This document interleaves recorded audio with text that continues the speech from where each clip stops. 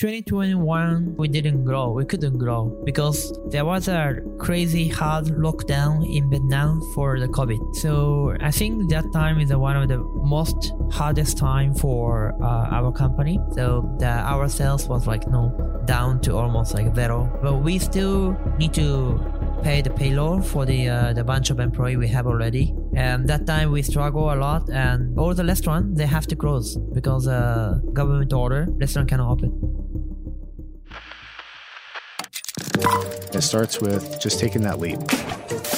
Man, you have to work hard. You have to be incredibly smart. Choose something that even if it fails, you are going to be proud of it. Doesn't matter how badly you got beaten in battle. Be kind, be kind, be kind. Become a better person, a better leader, the better business. Go with your gut. I'm Samuel Donner, and this is Finding Founders. Taku Tanaka's burgeoning success in the food industry was slowly being torn apart by COVID and the isolation that came with it. So much hinged on the success of this business, and it was up to him to save it. Taku proves that he can handle whatever comes across his plate, as today he stands as the CEO of Kamereo, Vietnam's first tech-powered B2B food sourcing platform. The inspiration behind this company came from a lifelong interest in food, from working at a pizzeria to growing up in his deliciously aromatic home with his family back in Tokyo.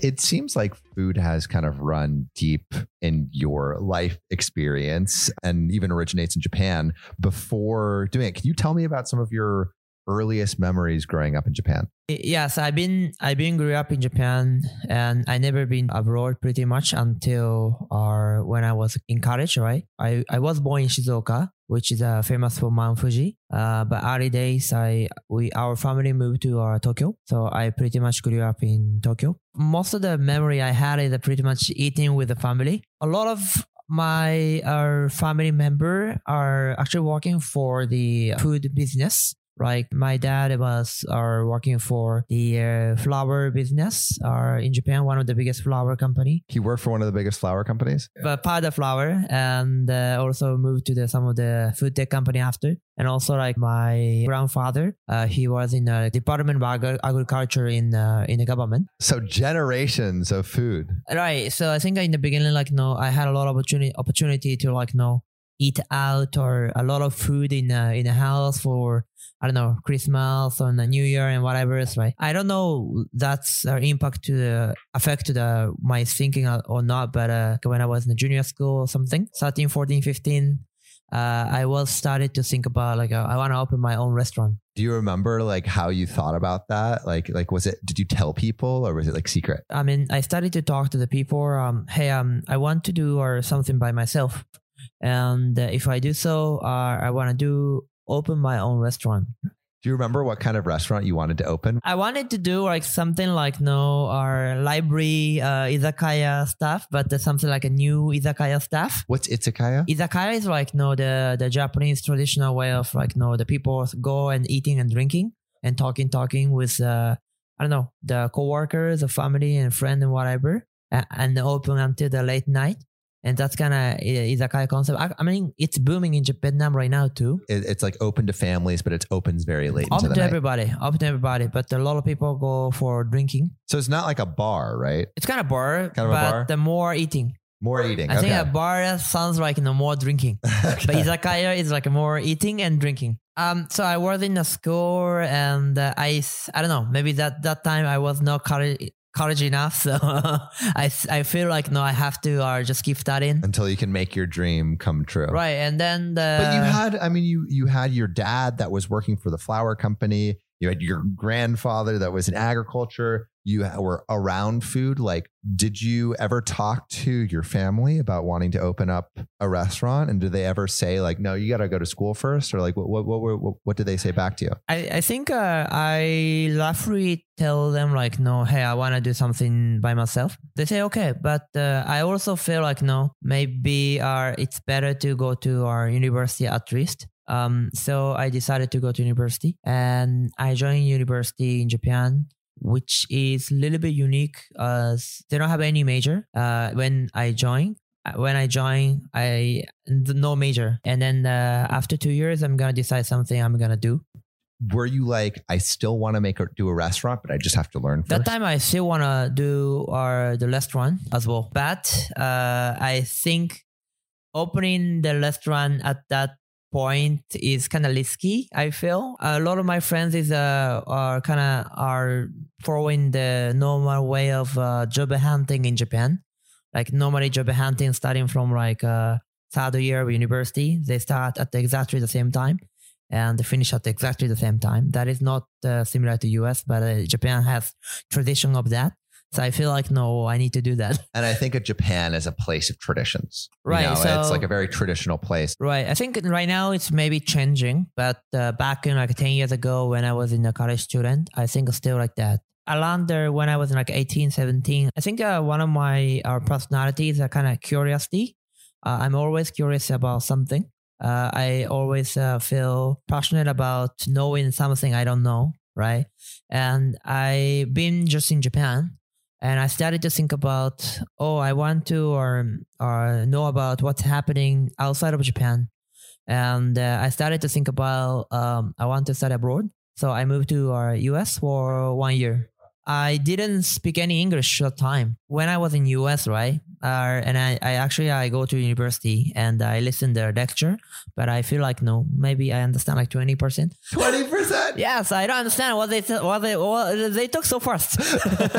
So I didn't understand anything, but I talked to my friend like next to my desk and what he say. By this, I feel like at the end of the study abroad 1 year, I still feel like maybe I don't speak English well. But what I can learn from the study abroad in the US, I understand like everyone are very different. In Japan, everyone tends to be the same, right? But US looks different. Talks different, behave different, thinking different, everyone different. Well, it seems like your world opened up a little bit, right? Where it's like you were in Japan. It's like, all right, you have to, go to high school and then go to college and then get a good job. And then I was in the US for third year to fourth year.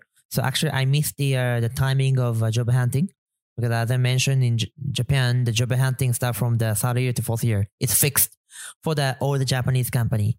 So only the way I graduated from university in the 4 year without delay is trying to find a job in an international company. There was some career fair, job fair in Boston, US. When you're at this job fair, what are you thinking you want to study? So I want to do finance and economics because I don't think I'm going to do finance and economics forever as a job. But that's something important for doing a business in the future. So I wanted to learn.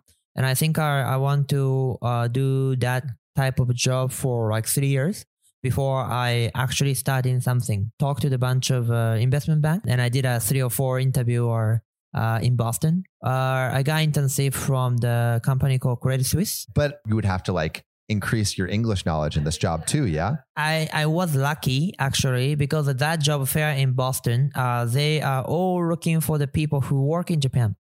But they come to US to hiring because they think there are a lot of good talent in US.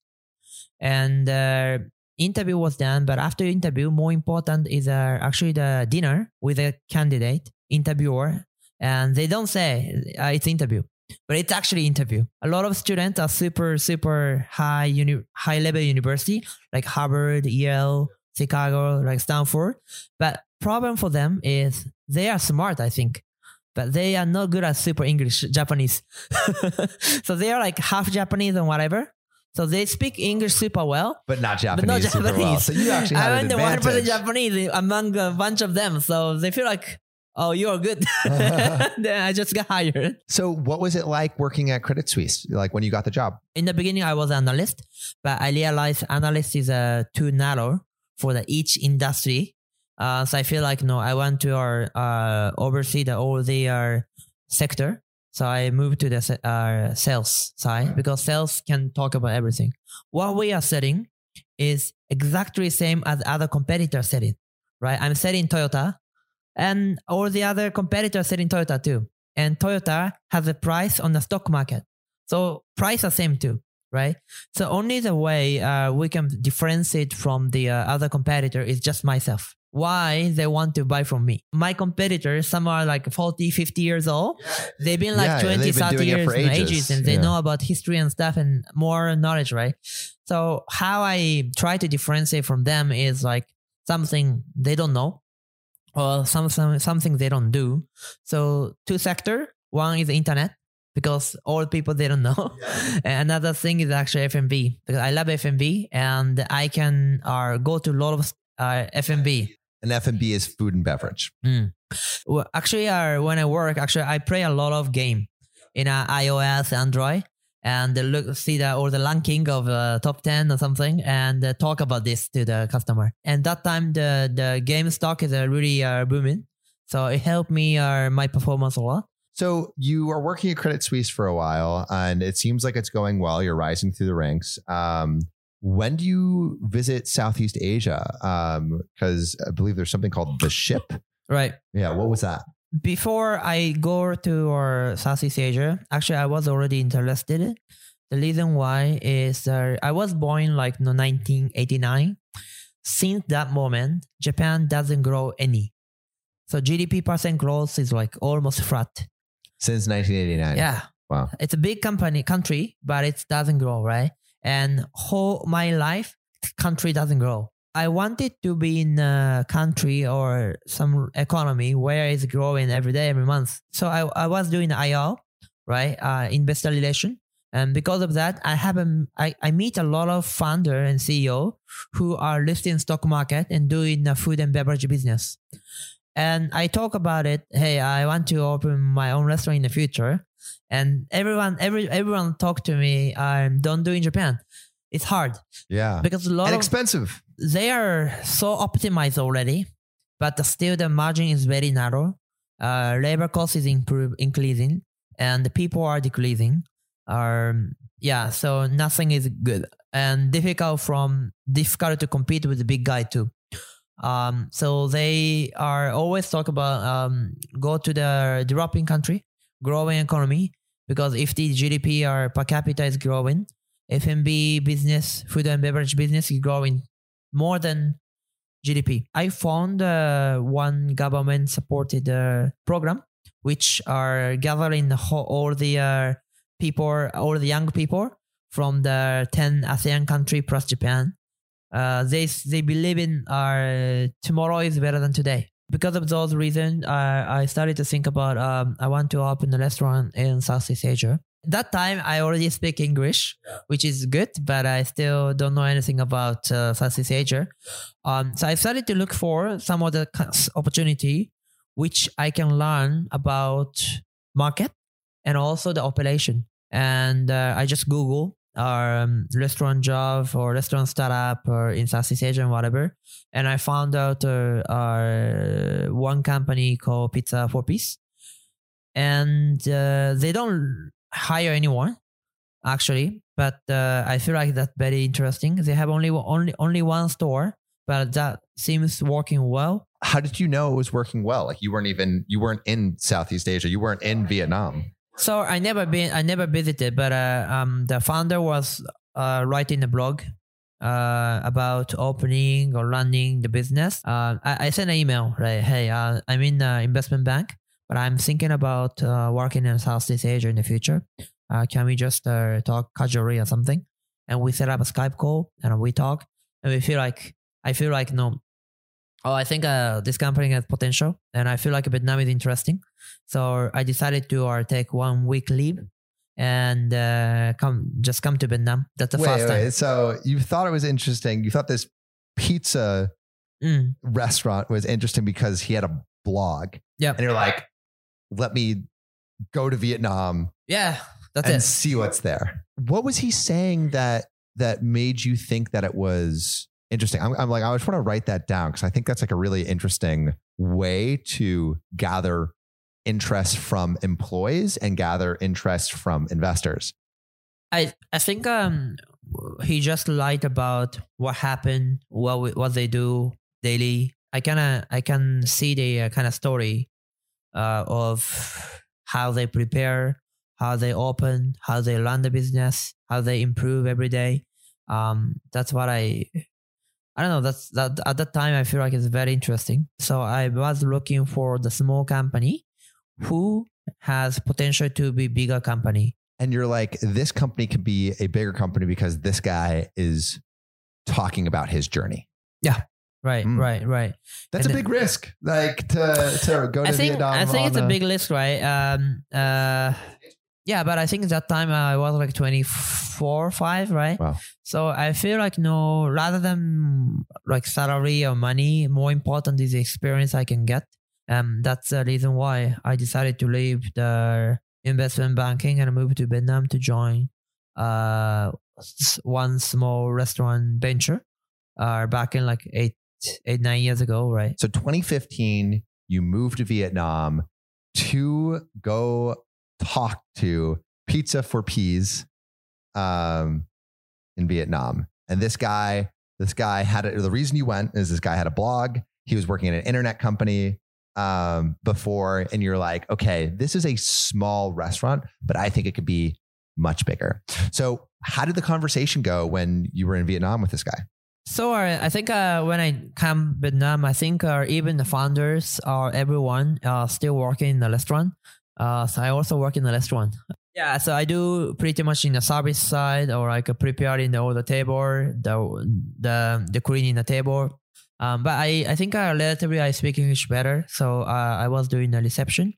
That time the reception job was so crazy. Like every like 1 minute, like customer call like 4 or 5. So, but we have one phone, so it's keep picking up the phone, and the people are lining up, and every day full. So we see already the potential to expand a lot of store.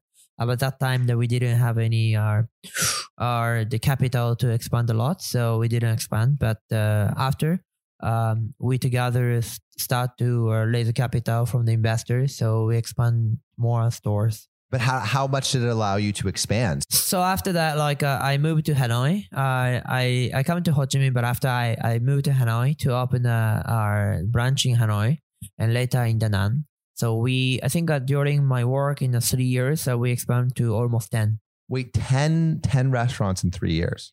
Yeah, but now they have more around 30. Right. And I think our working in the journey of the restaurant business expanding from the 1 to 10 are very interesting. I mean, in the beginning, I had a lot of difficulty. Firstly, the language, because some speak English, but some don't speak English, right? And also, I never managed the people. I mean, in investment banking, it's more about individual job, right? Each people are all smart. So from the talk and conversation with a lot of members, I struggle a lot to communicate well. So from that bunch of mistake, I learn a lot about how we communicate better, how we manage people better. But I already are mentioned to the founders when I join.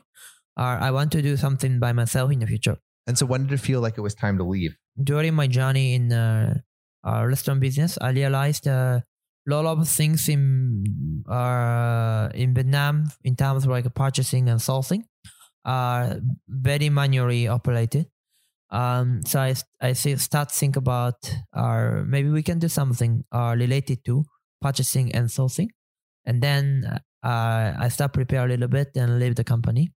But the first idea was actually didn't work well. What was the first idea? So the first idea is actually kind of copying the company in Japan who are listed in stock market, and I was in charge of it. I started doing same in Vietnam too. We developed the system where I try to connect the restaurant and supplier, and we try to charge the kind of monthly fixed fee like SaaS model. But there is no network effect because both sides of the people are very small.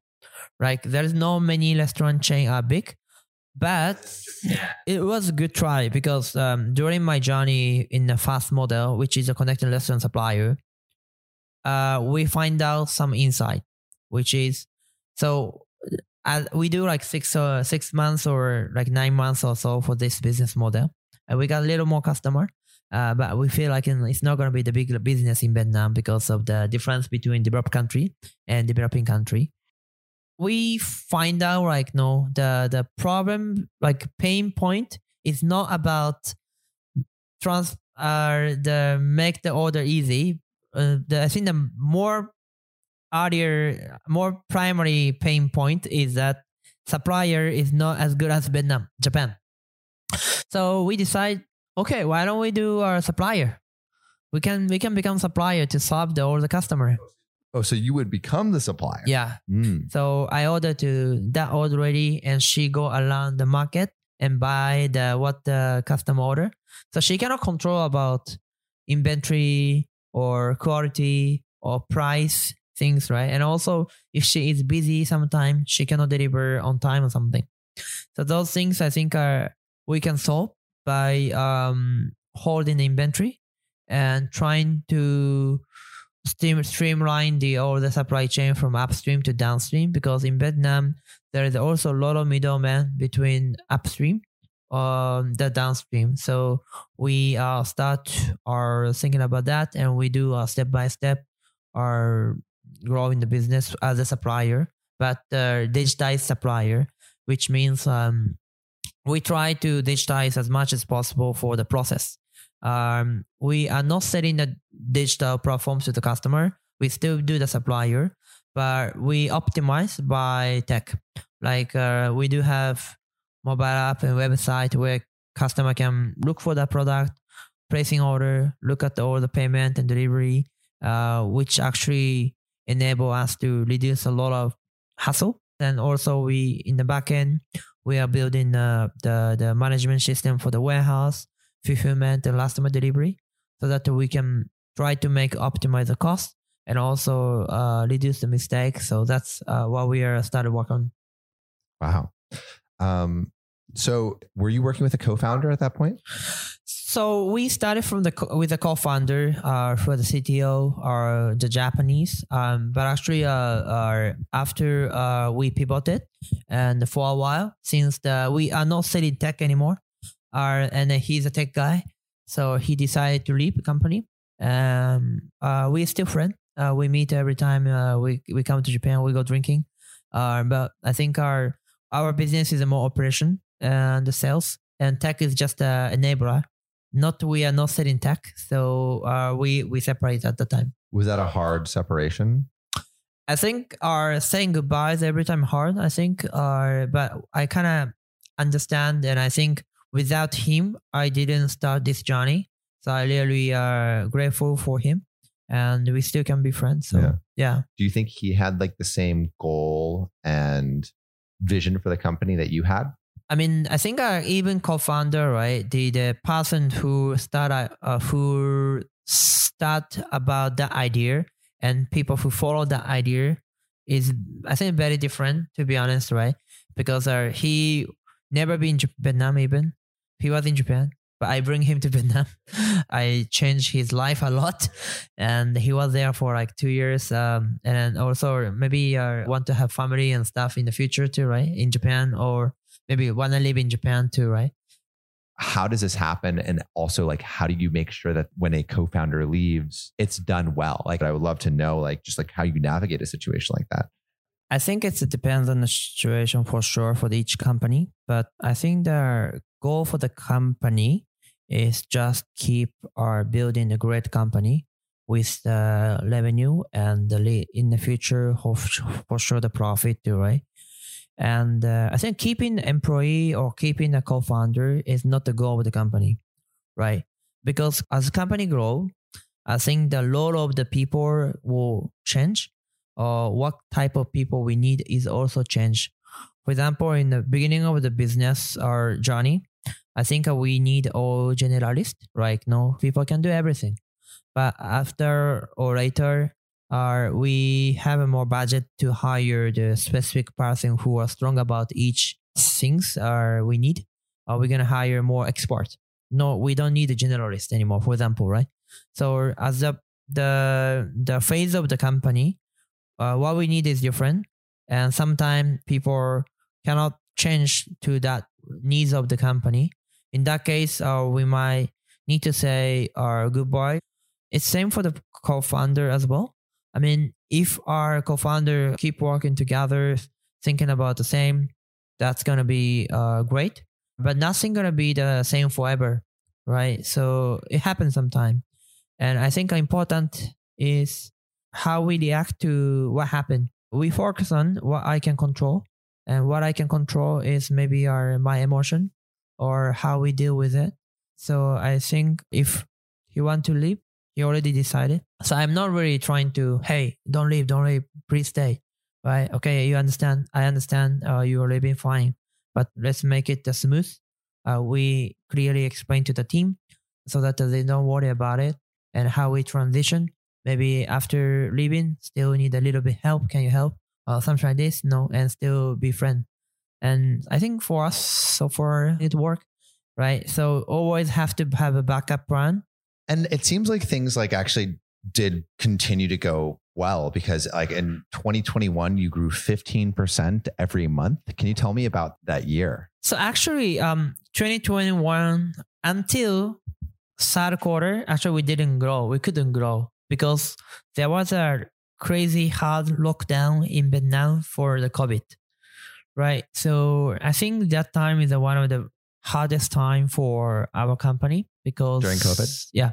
Can you tell me about what it was like when things shut down? So there is like first wave, second wave, and third wave, right? And every wave or the government has strong action to let the people stay at home, don't go out, right? Especially the third wave, which is like in the middle of 2021, was strongest, right? So almost 2 months, everyone has to stay at home. So we follow it, and that also apply for everyone, right? So our shipper cannot go out, so we cannot deliver. And like they have some lockdown area.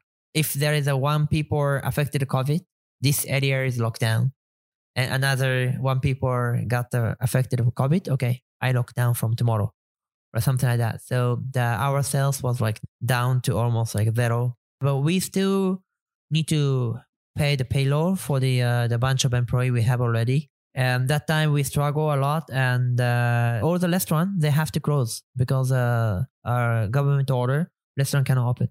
So we started the B2C online grocery, but it worked when the lockdown happened, but doesn't work after lockdown finish and stuff. So it's all fluctuation. So we waste a lot of time and money, I feel. But from the fourth quarter 2021, government started to open up the economy.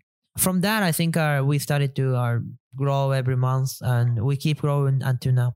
Was there a moment during COVID where you were like closest to giving up, or the company was closest to failing? Like, do you remember? I never feel like, no, I'm going to give up actually, because I mean, we have big family of the employee and they have family behind as well. So I'm responsible for that. So I feel like I cannot give up. And I don't feel like I'm giving up.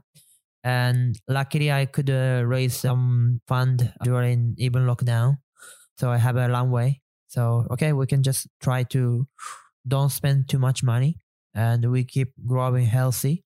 And we survive finally. And we keep growing. So in 2021, you raised $4.6 million. What did you do with that money? Right. So I think in the beginning, since they are still in lockdown period, we cannot do anything. So we actually just pay for the team and don't grow.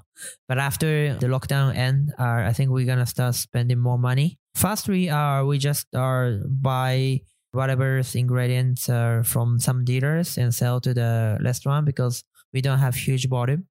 But after we put up some sort of volume, we started to work directly with the producer and the farmers. So first things we did, we opened up the vegetable collection center in Dalat, which is like 7 hours from Ho Chi Minh City by drive, where we can collect the fresh vegetable just right after harvest every day from the farmer. So farmer can bring the fresh produce to our collection point because it's in near there. And every day in midnight, we deliver to Ho Chi Minh City so that we can have better cost and the better quality so that we can be more competitive for our customer. And also we started to sell more product like meat and our groceries, and now we add in seafood as well, so that we can be a one-stop place for the food and beverage business to purchase what they need, so that they don't need to or work with a lot of supplier for their purchase. And yeah, so we spend those money for growing, setting up the vegetable collection point, and also we added more last mile fulfillment center, and we have more team members. And yeah, I think we keep going, and we still not yet making profit, but I think we are in a path to be profitable as we are shrinking the loss every month and every quarter. Amazing. So looking to where you're going and where you came from, like what advice do you think you would give to someone who is starting, wants to be an entrepreneur, wants to create something on their own? I think any startup business is long-term game, I feel. Maybe some very lucky company can grow really fast in a very short term, but most of the case it's not really. A lot of my friends who are doing bigger company, but they fail a lot of time. So I think one advice I could give is founders should do something they love it, or they are very interested in, or they have passion about it. If you just think about only from the business perspective, if it doesn't work, I think you kind of burn out mostly. But I like what I do, so I can keep working on. And yeah, I think something you can enjoy, because you have a good day, but you have a lot of bad day. But you need to overcome the bad day. You should enjoy what you do. You love your team. I think that's very important. Thank you so much for listening. If you haven't already, make sure to subscribe, rate the podcast 5 stars, and share with a friend. If you have any questions or comments, DM us at Finding Founders Podcast on Instagram, LinkedIn, or Facebook. Finding Founders is produced and hosted by me, Samuel Donner.